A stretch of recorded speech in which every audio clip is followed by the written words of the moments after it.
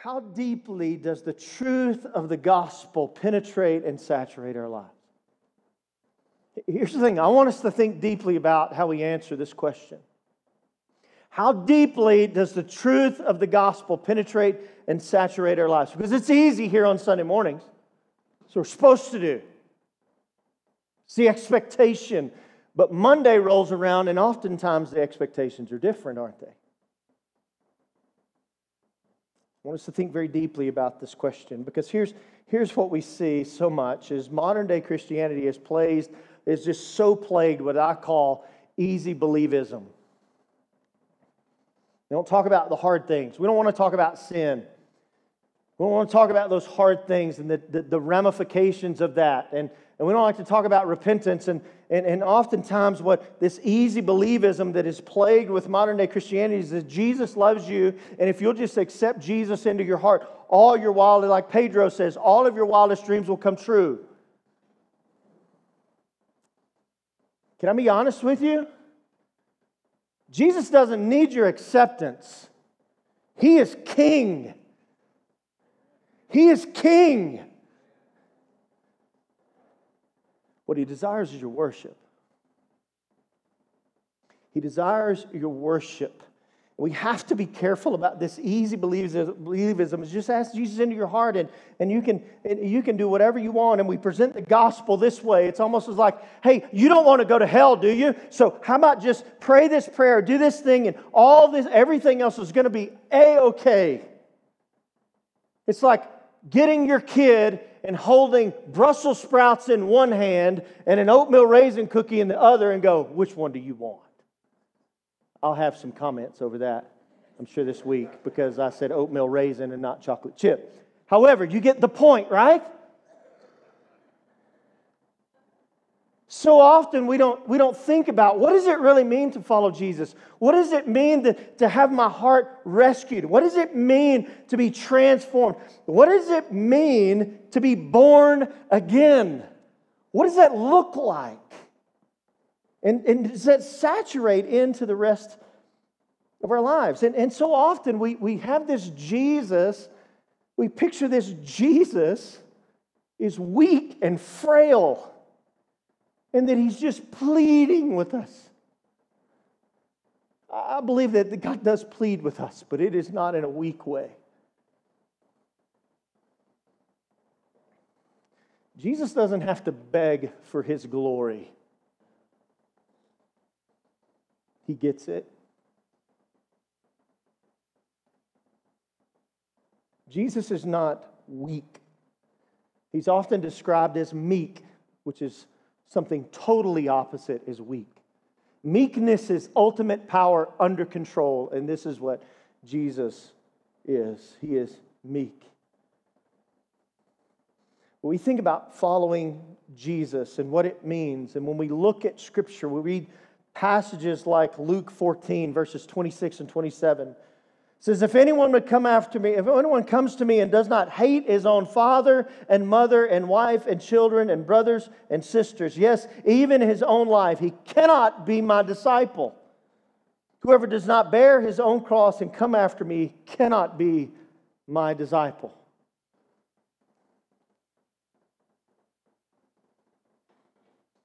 Those are heavy words.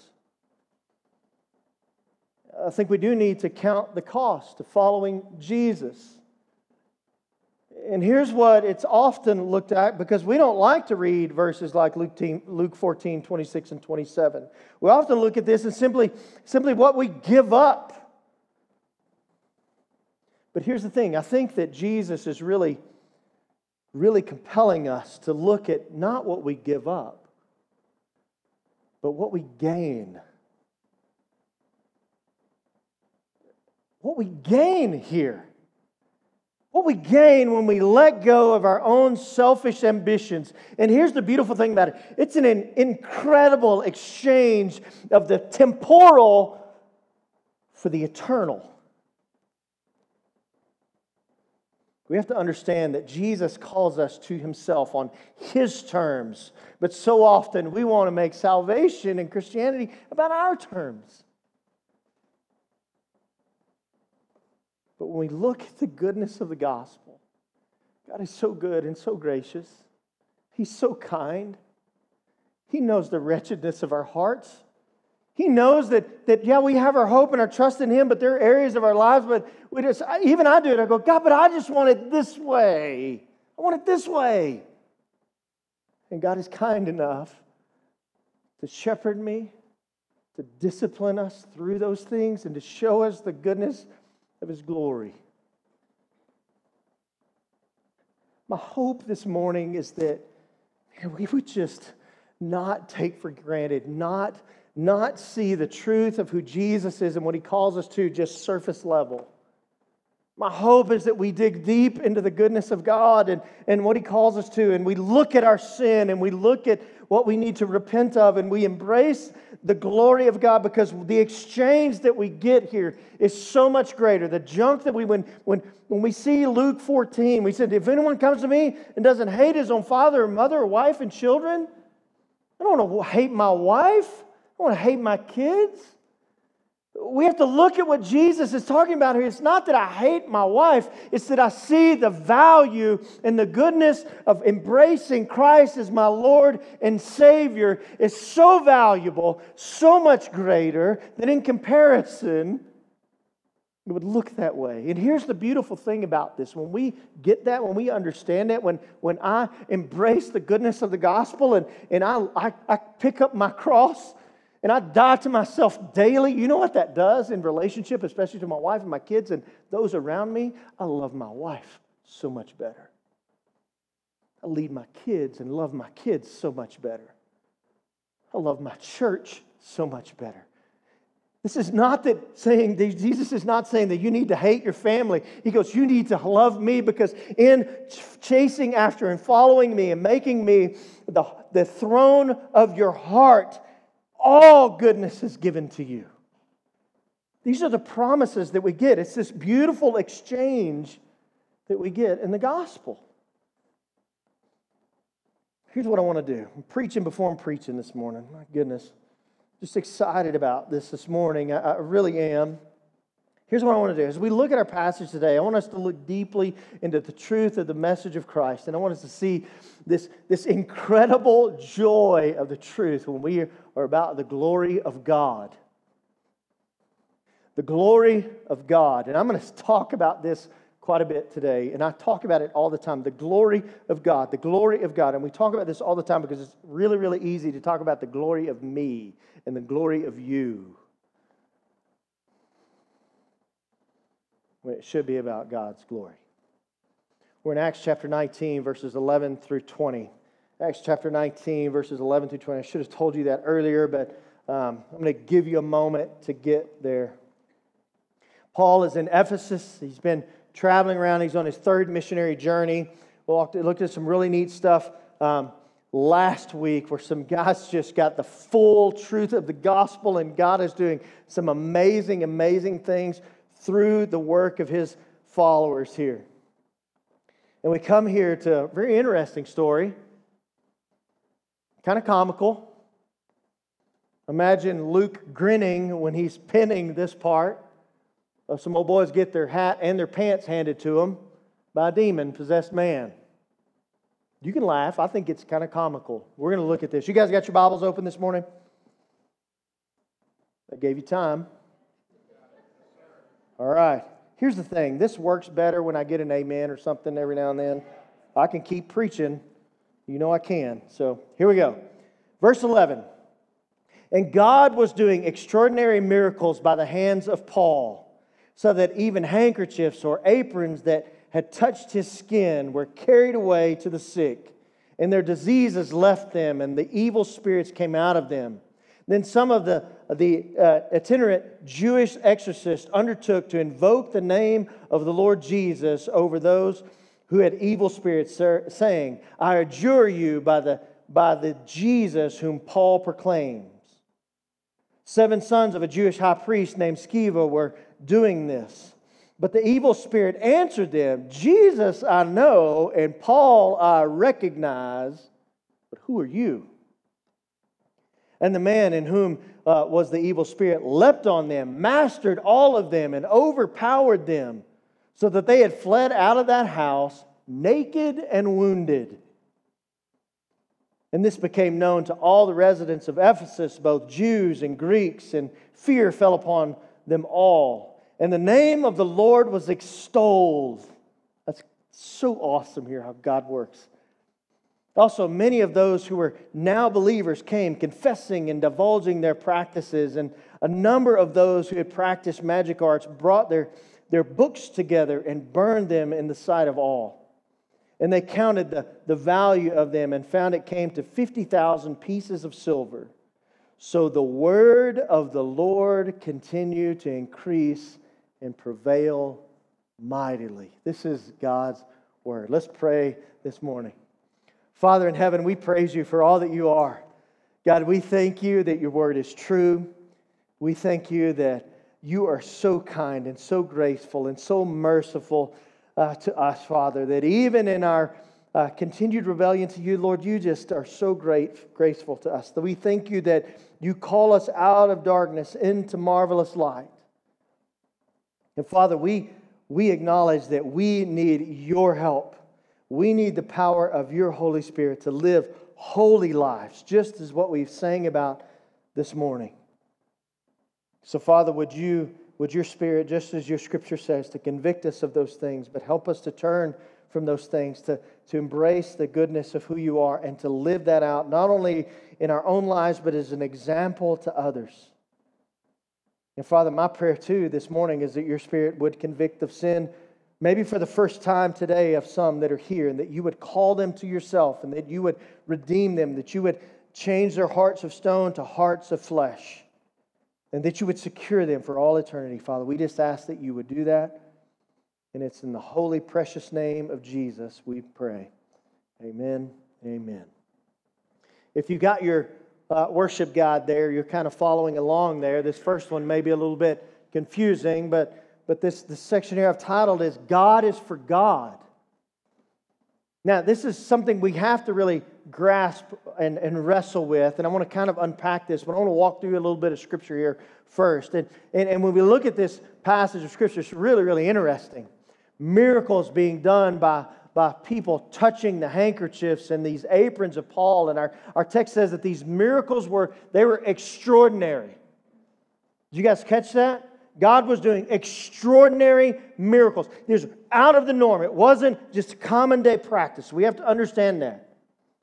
We have to be very careful in understanding this. And we understand this too. This is kind of weird. Like aprons and handkerchiefs that Paul had, people carrying them, and people are getting healed and all of this stuff. We have to be very careful in understanding this, because the purpose of these signs was to affirm the message that Jesus and the apostles proclaimed. It was to affirm that Paul was speaking the truth of the gospel. This is why we see those things there. In fact, I think you can kind of do a study of Scripture. I had read one commentary that said that in the New Testament, the only miracles being done outside of the apostles was with Philip and Stephen. They only recorded miracles. But you understand that every time that happens, it goes to validate the message of the gospel. We see in Hebrews chapter 2, the second half of verse 3 and verse 4, it says, "It was declared at first by the Lord, and it was attested to us by those who heard, while God also bore witness by signs and wonders of various miracles and by gifts of the Holy Spirit distributed according to His will." I love, as Brett said before, he says, the miracles are not the point. The miracles are not the point, but what they do is to point to something greater, and that is Christ, the message of the truth. And what we see here is these signs, they were evidence that the message was true. What Paul was doing was true. And you can read it in context. Go back to Acts 19, verse 1 through 10. Read there where the truth, the fullness of the gospel was being proclaimed here. Throughout the entire Bible, miracles are not uniformly sprinkled as everyday occurrences either. Whether they're kind of clustered at key moments to emphasize what was going on. Look at the Exodus. Look at the Exodus. Go back to Take us and look at what happened there, the 10 plagues. Those are miracles that happened. The parting of the Red Sea. Those are miracles that God performed there. And what we see here is in those things, God is working on behalf of His people, and they give evidence of an eternal implication rather than the temporal. I think of Christ raising Lazarus out of the grave. What Jesus did there was a temporal raising of the dead because Lazarus died. He's not here with us. His physical body, his heart stopped. But what it did was emphasize that Christ has the power to overcome eternal death. Do you see how this goes there? And so often we can focus on these temporal things when we miss the picture of the eternal. What we see is a contrast of God working in and through Paul for His glory. And the problem that we see here in our text is we have these inept Jewish exorcists. They try to use the name of Jesus for their own glory. It's a dangerous thing for these 7 men. As we say back where I grew up, them old boys got whooped. I mean, they got a beat down. There's 7 of them. And one guy, I mean, this is a cage match of all cage matches, right? I mean, they got their hat handed to them, right? It was dangerous for them. They were in no way submitting to the authority of Jesus as Lord. They just wanted His power for their own glory. And what they wanted to use God for their own financial profit. And you think about even those that these charlatans that hired them, they were even trying to use God for their own purpose as well. And what it got them was a severe beating. And humiliation. They ran out naked. I mean, this guy pulled their clothes off. Imagine the humiliation of these guys running home unclothed. And honestly, I think they got off really, really light.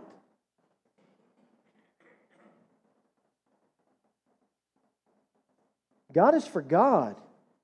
We need to be careful in understanding that because God is for God, and we need to understand that is what's best for us. All that God does is for His glory. Let me share some passages of Scripture with you. They're going to be on your bulletin, but I encourage you, go and look these up again. Psalm 115:1. Not to us, O Lord, not to us, but to your name give glory, for the sake of your steadfast love and your faithfulness. Not to us, to God and God alone. Romans 11:36. For from Him and through Him and to Him are all things. To Him be glory forever. Amen. To God. Where are we at in here? Look at Isaiah 48, verses 9 through 11. Look at this. For my name's sake. This is God speaking. For my name's sake. I told you, God is for God and it's good for us. Listen to this. For my name's sake, I defer my anger. For the sake of my praise, I restrain it for you, that I may not cut you off. Behold, I have refined you. Not as silver, I have tried you in the furnace of affliction. For my own sake, I do it. For how should my name be profaned? My glory I will not give to another. God is for God. Look at John 17. The high priestly prayer where Jesus, He prays not only for His apostles, but He prays for us too. And listen to what He says here. God is for God and it's good for us. Listen to what Jesus says. Father, I desire that they also, whom you have given me, may be with me where I am, to see my glory that you have given me because you loved me before the foundation of the world. I could go on with more and more of God's Word talking about His glory is good for us. And I think we need this paradigm shift that we think that God is for us. I would say that God is for us, but first and foremost, God is for God. Does that make sense? I got about 4 people. All right. Make some life groups this week. But think about this. God is for God. And we understand that. It is what's good for us. Friday night, this past Friday night, we have Fire Pit Friday, and Justin was there, and he led this. It's such a great study on just peace in the Lord. And he talked about this very thing, that God is for God, and to think about it, he talked about the sovereignty of God, and we can't even begin to define God's sovereignty. But here's the beautiful thing about it. What I love that he emphasized so much is that we can trust in God's sovereignty because He is all good. He's good. It would be fearful of us and like really sketchy if God was not good or even had just a little bit of not good in Him. It would be dangerous for us to go, man, I'm really scared about trusting in God's sovereignty because am I going to get that part that's not good? That doesn't happen. God is good. He is all good. We understand that if God to be for God who is all good, man, why can't we get under that and in that and wrap ourselves in that He is all good. So we need to be for God. What we shouldn't do is try to use God for our own purposes. Kind of leaves you whooped and unclothed and humiliated, right? When we try to use God for our own purposes. These charlatans, this is what they were doing. This so-called high priest, and here's the thing, he's called a high priest. There's no record of him in actually being a true high priest. He probably assumed this title because it got him more business. So he could make more money. What they were doing is invoking the name of Jesus for their own glory. Dangerous. Oh, that's dangerous. We need to be careful that we don't do that. And here's the thing about it. They had absolutely no power. Because you think about Paul.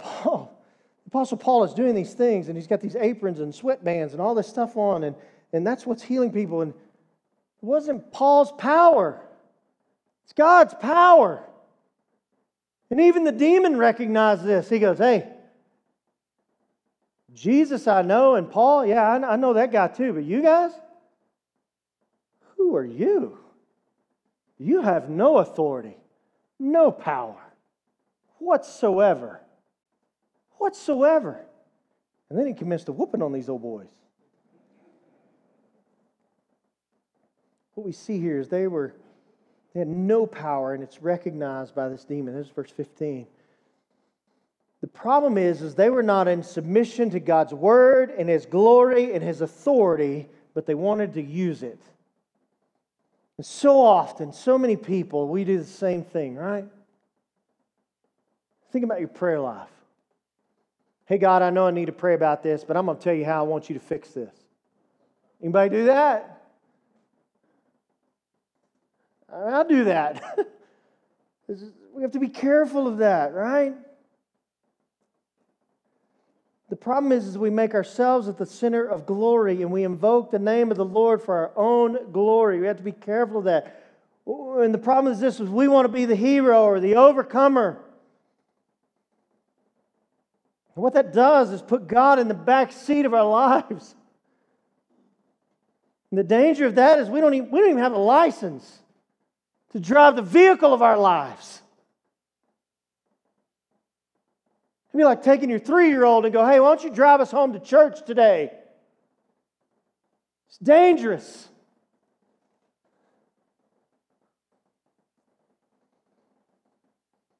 When we do this, we're destined to wreck the vehicles of our lives. That's what we do. And the safest thing that we can do is remember, it's not about your glory. It's about His. That is what is good for us because God is for God and we should be too. When we put our faith in Jesus, we're promised blessings. We are. Let me tell you something. It's not a prosperity gospel. I'm telling you, God is for God first and foremost. But here's the beautiful thing, because He is all good and we put our hope and our trust in Him. He makes great promises to us. Let me share some of these. When we acknowledge the lordship of Him, we enter into His eternal blessings. The Bible tells us that God delights in blessing His people. Ephesians 1:3. It won't be up here. Ephesians 1:3. You can write it down. It says, "Blessed be the God and Father, our Lord Jesus Christ, who has blessed us with everything, every spiritual blessing in the heavenly places in Christ." 2 Peter 1:3. It's another one of those. When we come to Christ, He grants us everything pertaining to life and godliness. It's when we're about His glory, that's when we get these things. And clearly we receive all the riches of Christ when we come to Him for salvation on His terms. When we put our trust in Him, we lay aside ourselves and we put our hope in Him. Here's the next thing that we can pull out. I want us to see here is that we should desire for God to use us for His glory and for our joy and the joy of others. Let me ask you, do you want God to use you for His glory? Really? Think about it. I mean, do you pray that? It's a hard prayer to pray for your kids. My wife and I remember years ago, we were looking at pastoring and church planting and all of those things, and we came to the realization that how we pray for our kids is so vital. It's such a double-edged sword here because we pray these things. This is how we pray for our kids, because in one hand our flesh is going, man, this is so scary. But on the other hand is I trust in the goodness of God. And this is the way we pray for our kids, is that God, would you just use them for your glory? It's the scariest but the safest prayer that we can pray for our kids. If you would just use them for your glory. And we had this, I remember very, very, very vividly this conversation that Amy and I had. So what if God calls our kids to a place that they will lose their lives and we will never see them again? They're proclaiming the gospel, making much of Jesus. That's a hard thing to pray. But I looked at him and going, God, I trust you. I don't want to lose my children, but I know we trust you enough to know that you have all authority and you are good, and I want you to use them for your glory and their joy and the joy of others. I see this in the life of the Apostle Paul. This guy's on his third missionary journey, and this dude has been beat up, and it ain't over yet. He's got more coming. And what we see here is where Paul is at now. He could have built himself up as this great following, and look at what I can do. My sweatbands have all of this power. My aprons where I'm building tents and all this stuff. People are just taking these things and people are being healed. And I just imagine what Paul thought about when he walks into work and go, where did I put my apron? Like, where's my handkerchief, you know? Because people are taking these and people, Paul could have said, look at what I'm doing. But no. It's not what he does. He goes, look to Jesus. Look to Jesus. You wanted people to follow Jesus, and they were. Look at verse 17. It says, the name of Jesus was being extolled. Like people were coming and embracing Christ.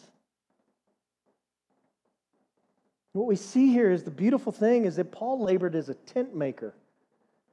What it really meant that he dealt with hides, more than likely.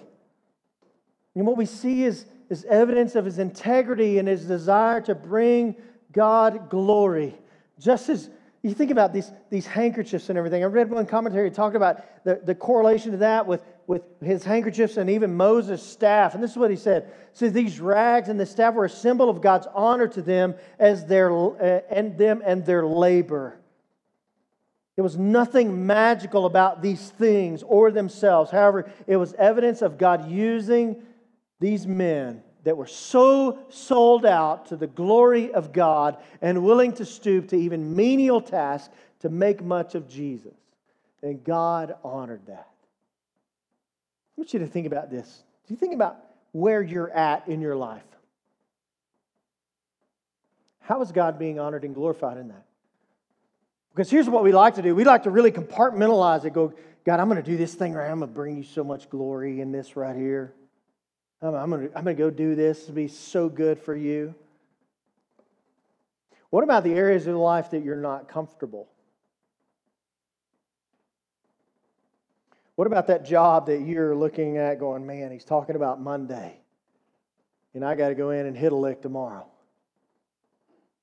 I got to see these people, and I got to deal with this, and I got to do that. You ever thought about maybe you're right where God wants you to be, but maybe your focus is on the wrong thing. What am I getting out of this? Maybe you're looking at the wrong thing. Maybe it's your own glory and desires that you're wanting, and maybe that's why it's so miserable. Maybe that's why you're so discontent and beat up. Maybe, just maybe, you just need a shift in perspective. Not what am I going to get out of this, but looking at it as, man, God has placed me here, and how am I making much of Him? Paul says in Romans chapter 5, verses 1 through 5, says, therefore, since we have been justified by faith, we have peace with God through our Lord Jesus Christ. Through Him, we have also obtained access by faith into His grace, in which we stand and we rejoice in hope of the glory of God. Not only that, but we rejoice, listen to this, not only that, but we rejoice in our sufferings, knowing that suffering produces endurance, and endurance produces character, and character produces hope. And hope does not put us to shame, because God's love has been poured out in our hearts through the Holy Spirit who has been given to us. The thing about this is so often we think we're in such a horrible place, we're just looking at the wrong thing. Maybe we need to fix our eyes on Jesus. Glory is so much bigger and greater than anything we could ever imagine. And the beautiful thing is that He invites us into that for our joy and the joy of others.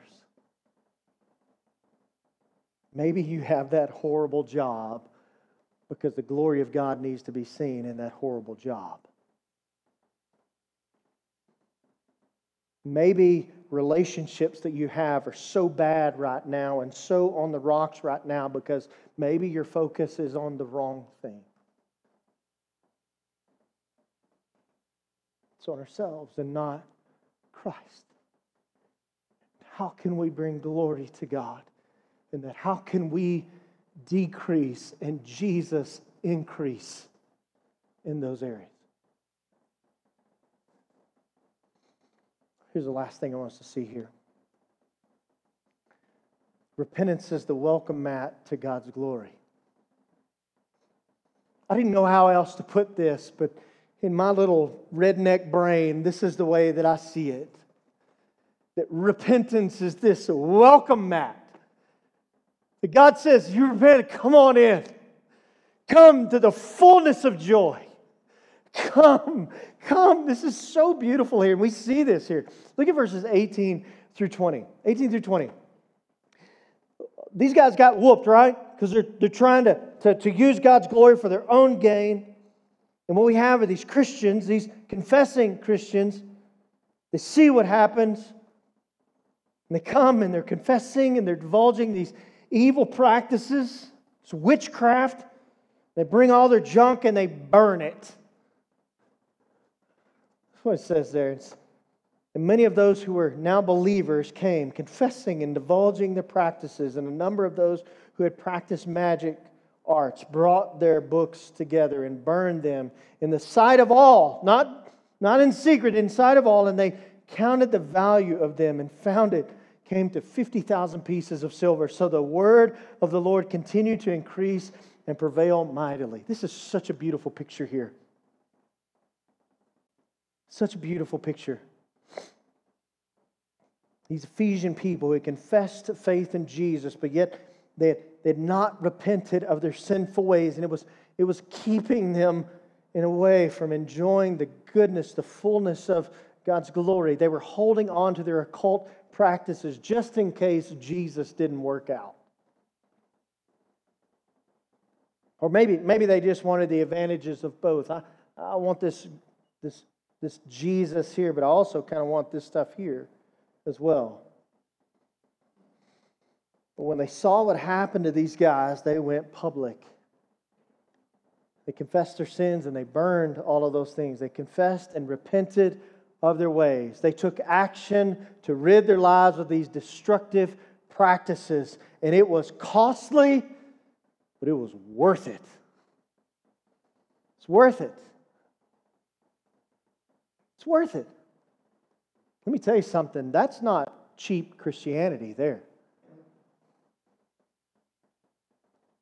Jesus' little brother tells us in James 1:21, he says, therefore put away all filthiness and rampant wickedness. And listen to what he says. He says, put these things away and then receive this.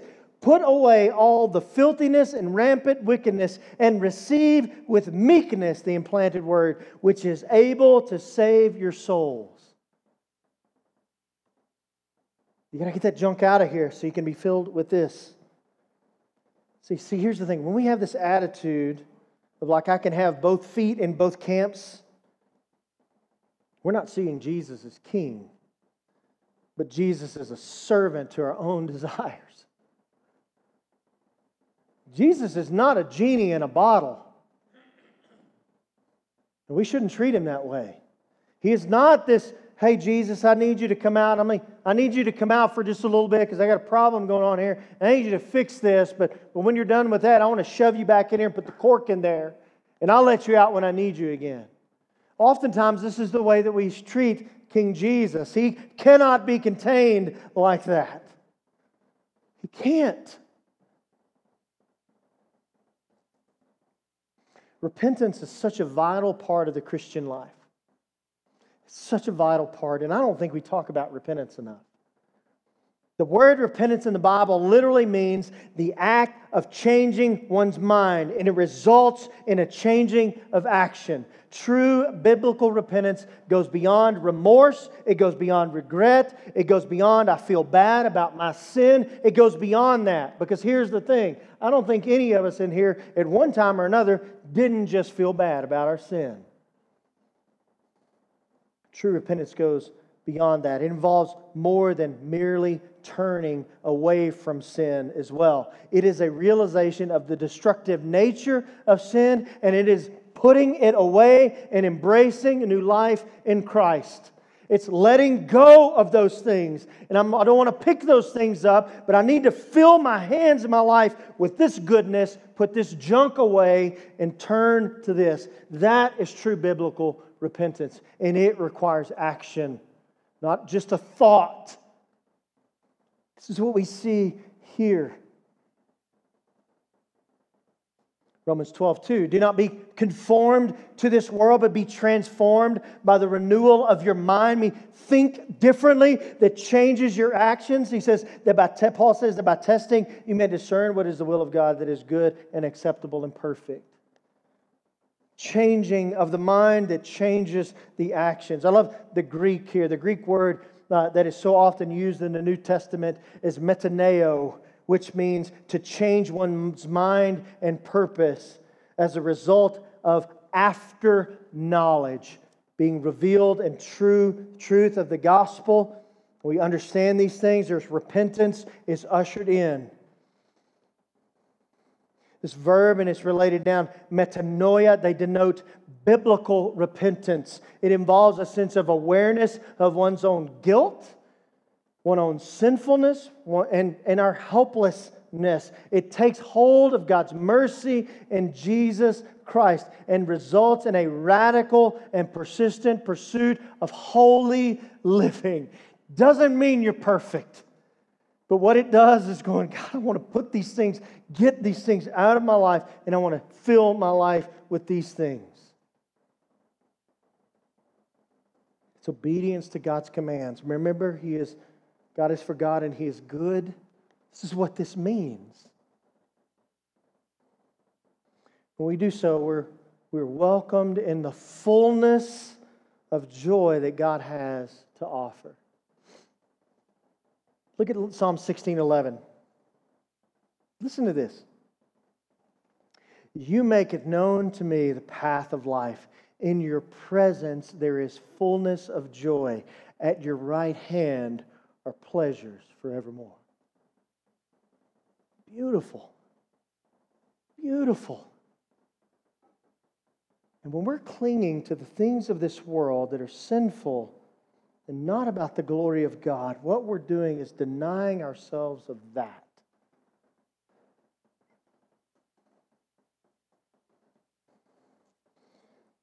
It's more than I'm sorry. It's a complete change of perspective, seeing and savoring the goodness of God over our own selfish and sinful desires. And when we embrace true repentance, what we're doing is dethroning the things in our heart that have no rightful place there. No rightful place. And what we do is set King Jesus on the thrones of our heart, where He belongs. And what we get is to experience the glory of His name. The glory of His name. Remember all those passages I read about God's glory? He gives it to no other. You try to steal it, you still don't get it. It's not yours. It's where it says He's not giving it to you. He's not relinquishing that to you. We may think we get it, but we don't. God has His glory. And what He does is when we put away and we repent of those sinful, selfish ways and we turn to Him, what we get to do is this repentance is this welcome mat. We step into the glory of God Almighty, and it's so good. It's so good. I want you to think about this just a moment. And I got some practical things I want to talk about. I'm going to close out this morning. Just the goodness of the gospel. I want you to just think for just a moment. I want you to think for just a moment of the wretched things that you have done. Things that if anyone knew, they'd be appalled.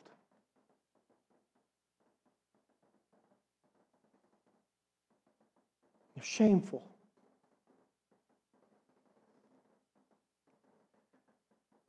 Christ took all of those to the cross. He knew every one. He took all of that on Him. Your shame that you are feeling right now, Christ carried to the cross. And it was nailed there.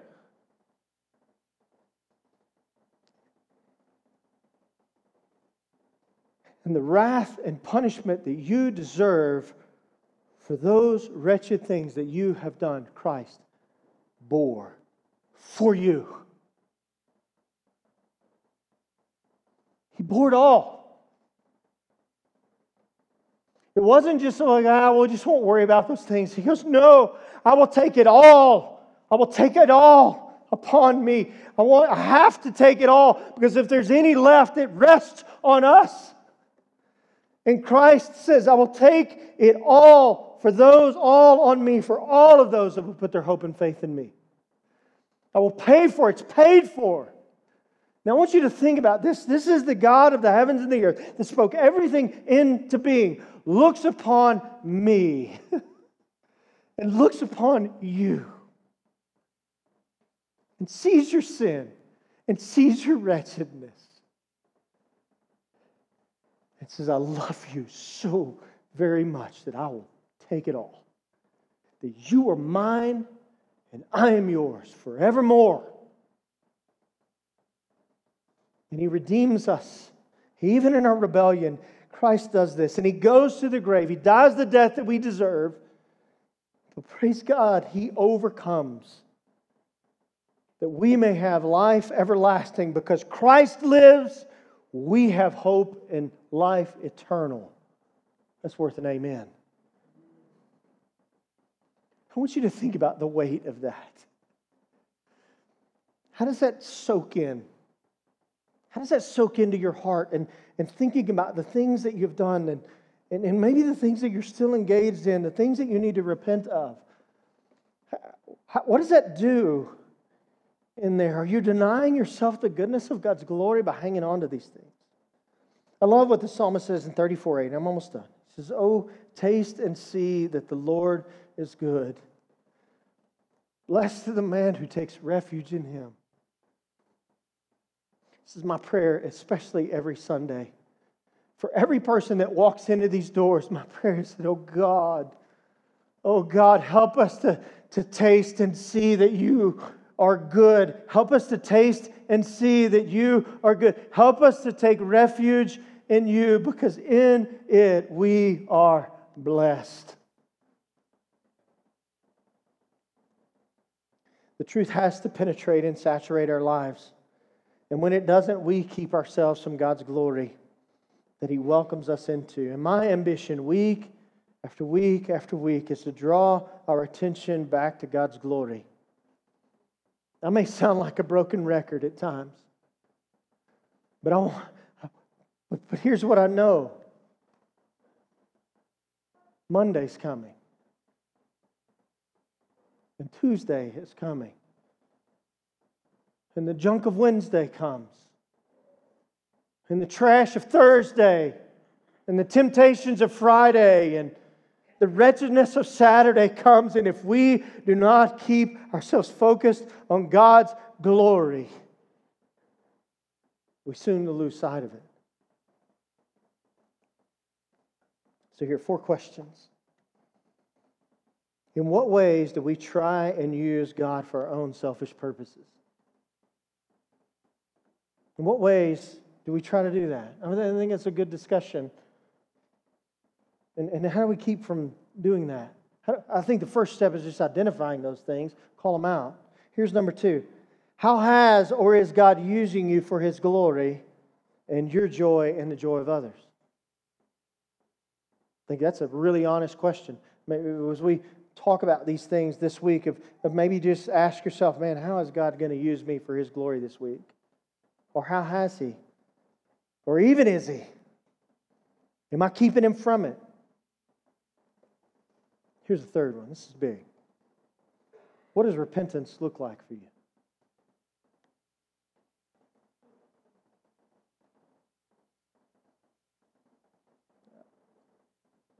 What does it look like? What are those things that we need to clear out of our homes that we allow in? What are some things that we need to turn away from that maybe we don't see as really all that bad, but they tend to creep in